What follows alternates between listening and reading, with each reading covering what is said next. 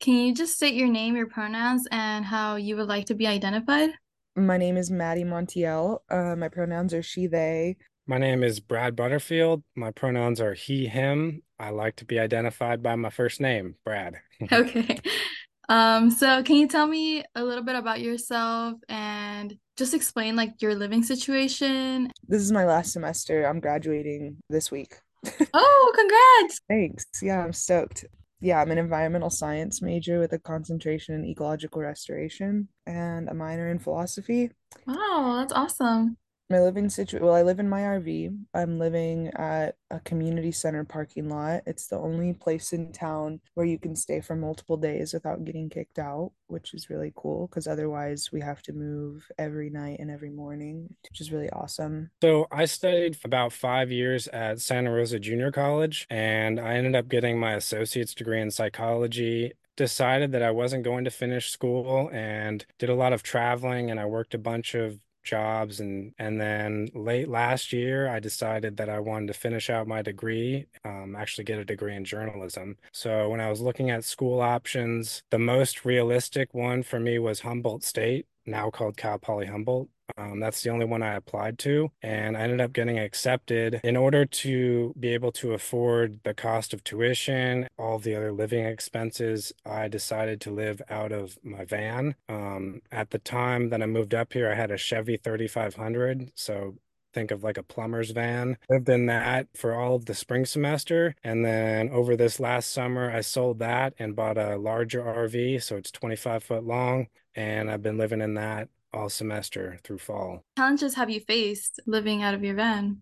Normal challenges, getting water and electricity. Electricity is hard when I run off of solar and there's not a lot of sun during like the winter months, but I just conserve power and Like that's so awesome of you that you're doing all of this and that you're still a full-time student while also like living out of your RV. I see it right now and it's so nice. oh yeah, thanks. This is Pearl. I heard that you guys aren't allowed, right, to park in the school or you guys get citations? So I've actually stayed on campus for the past 3 semesters in my RV, no problem. And like parking enforcement and UPD would always tell me like, oh yeah, like we're not enforcing the parking regulation, like you're fine. And like would like thank me and others for being there because we would help keep the parking lot safe and we would help keep it clean, like picking up trash and stuff. Yeah, then all of a sudden in the 10th week of the semester, the school sent out this mass email and said that we're basically dirty and dangerous and unsafe and unsanitary, and that's why they're going to start enforcing the parking regulation. Yeah, so do you know like what the school is gonna do about that? Like, are they gonna try and like provide a parking lot for you guys? Like, is it's a big amount of students, right, that are living out of their vehicles? Yeah, so there's about 20 of us, somewhere between 15 and 25. It's hard to get a totally accurate number because a lot of people are very incognito and don't want to be identified. Okay. Yeah, there's, I would say 20 pretty comfortably. And since the school came out with their notice, that basically evicted us from campus, we've spent like 4 weeks meeting with administration and basically trying to lobby them to create some sort of safe parking lot or some off-site lot or really any option for students that are forced to live out of their vehicles. And so far, we haven't made any progress because it appears that the president, Tom Jackson, and his chief of staff, Mark Johnson, were the two people that pushed for this. And they're also the two people that are being unwilling to negotiate or unwilling to talk about options. And why that is a little bit unclear. But Brad Butterfield and I, we have a pretty big community that's really close, but him and I started to go to meetings with admin, like go head to head with them and like ask them like, why is this happening? Why are you claiming that we're somehow unsafe and unsanitary or causing fear and frustration? Like, what is that about? We asked a lot of questions, had a lot of meetings for weeks, and skipped all of our classes to do that because it was like so much work. We didn't do any actual work or school or like fun stuff for weeks. I also But heard that you guys created like or you started an alternative living club. yeah, we started the Alternative Living Club. We actually were starting it already before any of this happened. So I'm the president, he's the vice president.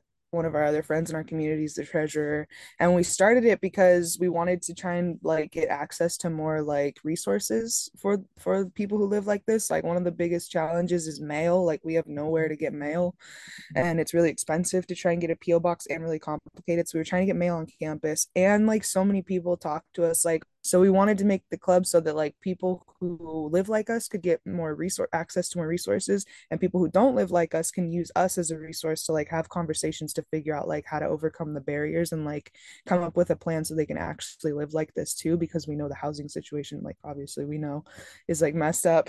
So yeah, we started the club to like bring everybody together and create community around alternative living. It's nice that you guys have a community or like a club. You guys can lean on someone, or you guys are all experiencing the same thing, so you guys can all talk about it. Are you guys in touch with any other students that are in the same, like similar situation at like other schools?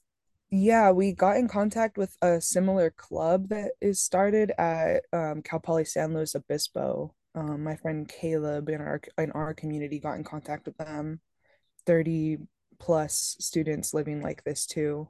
San Luis Obispo is allowing it right now and not enforcing the parking policy because in San Luis Obispo, citywide, there's a no sleeping in vehicles overnight ordinance.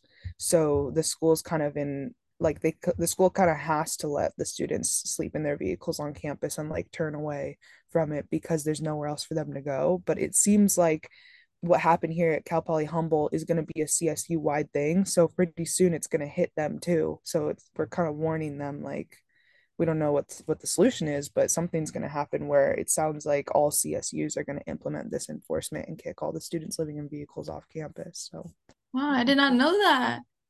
Is there anything else you would like to add?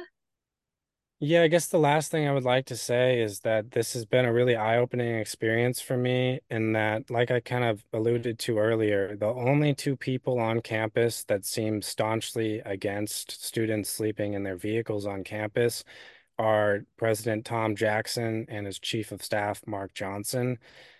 if anybody hears this that is at another school that's having a similar issue or just in general has a community of students living in their vehicles on campus, it would be super cool if they reached out to us so we can communicate with each other and get on top of this before other schools and students get hit out of the blue like this. We want everybody to at least be warned and ready. Groups of students or just individual students out there that want to contact us, they can contact us through our emails or our phone numbers, or we have the alternative living club.com. That's our website that we created for communicating with anybody and everybody and putting all the information that we have so far on there. Reach out to us so we can get together.